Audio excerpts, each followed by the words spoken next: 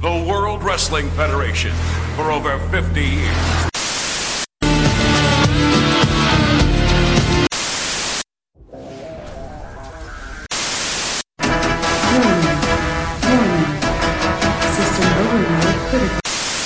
The recognized symbol of excellence in sports entertainment.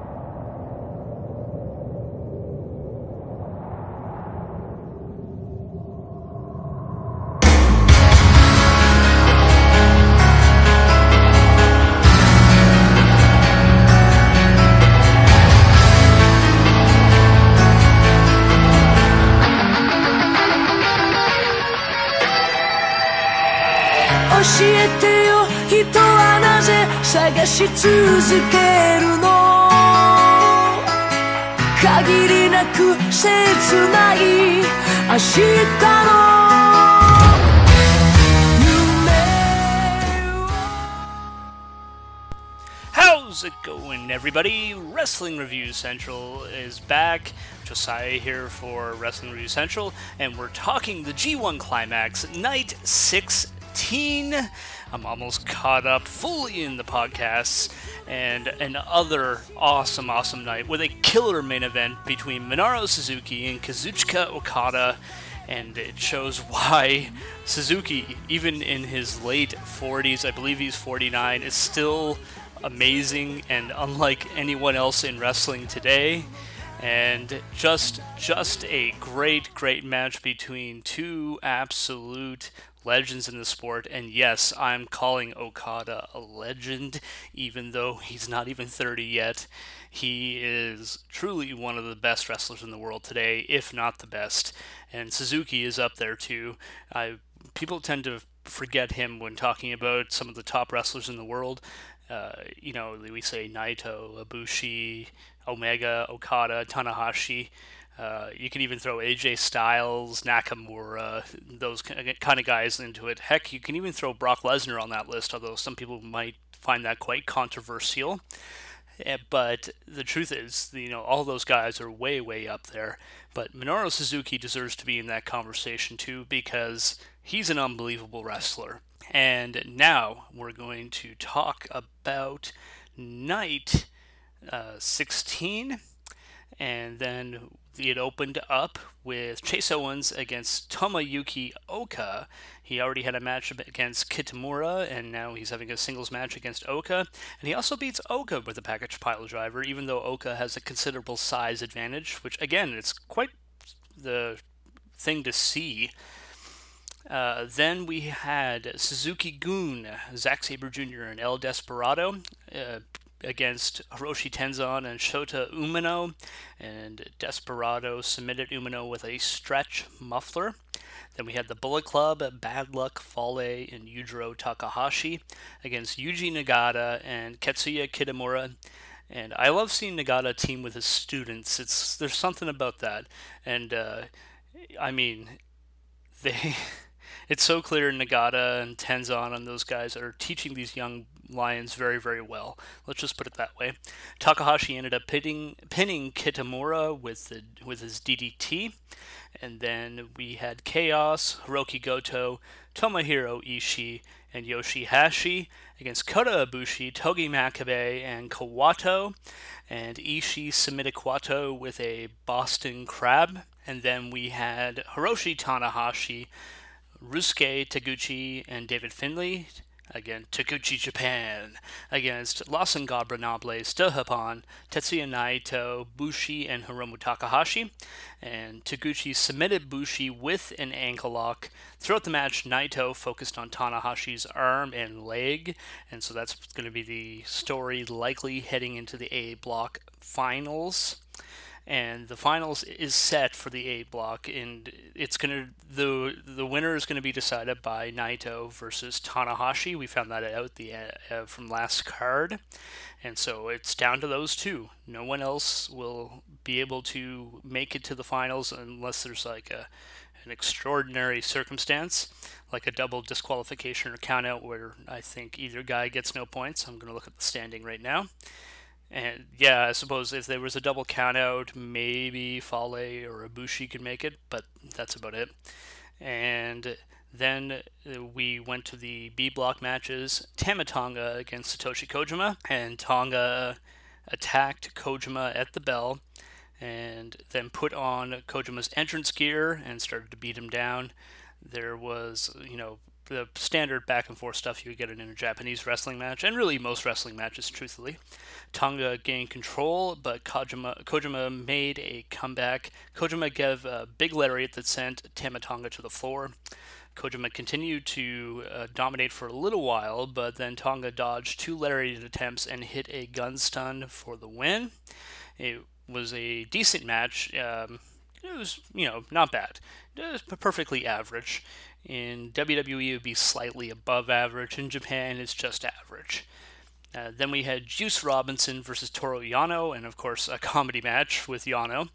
There was a spot where Yano tied Juice Robinson's hair to the guardrail, his dreads, and he nearly lost by countout, but Juice managed to unknot his hair in just the right amount of time and got in right at 20. Or right at 19, just before 20, and then he ran straight into the exposed turnbuckle that Yano just undid. Yano did his usual grabbing the ref, then a low blow spot, but Robinson fired back with a big left hand and then hit the Pulp Friction for the win. So Juice Robinson gets 3 wins in this G1 so far. Michael Elgin was up against Evil, and they had a good match that got very, very good by the end. Started good and ended great, and the crowd was very, very hot, and so that makes any match better. If you have a hot crowd, it can take a 4.5-star match and make it 5, or a 2-star match and make it 3, 3.5, even 4 if it's a really hot crowd. And we ended up seeing Evil dominate early in the match, and he used a variety of offense against Elgin, and Evil went to do something off the top rope, but Elgin caught him and hit a Falcon Arrow. Elgin went to the top rope, stood on top, and hit a superplex. Evil blocked a buckle bomb attempt, and then they had a really, really big back and forth exchange. Elgin hit his avalanche powerbomb, a razor's edge powerbomb, and then he followed that with a lariat and an Elgin bomb and defeated Evil, which is a big win considering the big win that Evil had against Okada. Next up, we had Kenny Omega and Sonata, and this was a good match, but not Omega's best match off the show, or off the tournament, I should say. I still think that's yet to come with his match with Okada, but we shall see. There was a very, very scary spot where Omega tried to hit Sonata with a moonsault DDT off the guardrail, but ended up landing on his head. He was fine, but it looked scary. And then Omega was in control until Sonata took him out with a crossbody to the floor. Omega went for the one-winged angel, but Sonata countered with a Hurricanrana. Omega escaped from the skull end attempt and fired back with a dragon suplex and a V trigger, but Sonata kicked out. Then they started countering each other's moves and moving into the false finish. Omega escaped another skull, and Sonata went to counter by floating over Omega, but Omega instead grabbed him and transitioned into the one-winged angel and pinned him. So this was a very good match, just not the best of either guy in the tournament, but it's still a very good match. But it was paced just right because the main event was going to blow them all away, and every other match beforehand was paced just right to not blow the main event out of the water. And so that was the purpose. I think that's why this match wasn't as good as expected, because the main event was so exceptional. And so Kazuchika Okada and Minoru Suzuki came in, and I think this was better than their match earlier in the year, which was an absolutely awesome match. I give that at least 4 3/4 stars.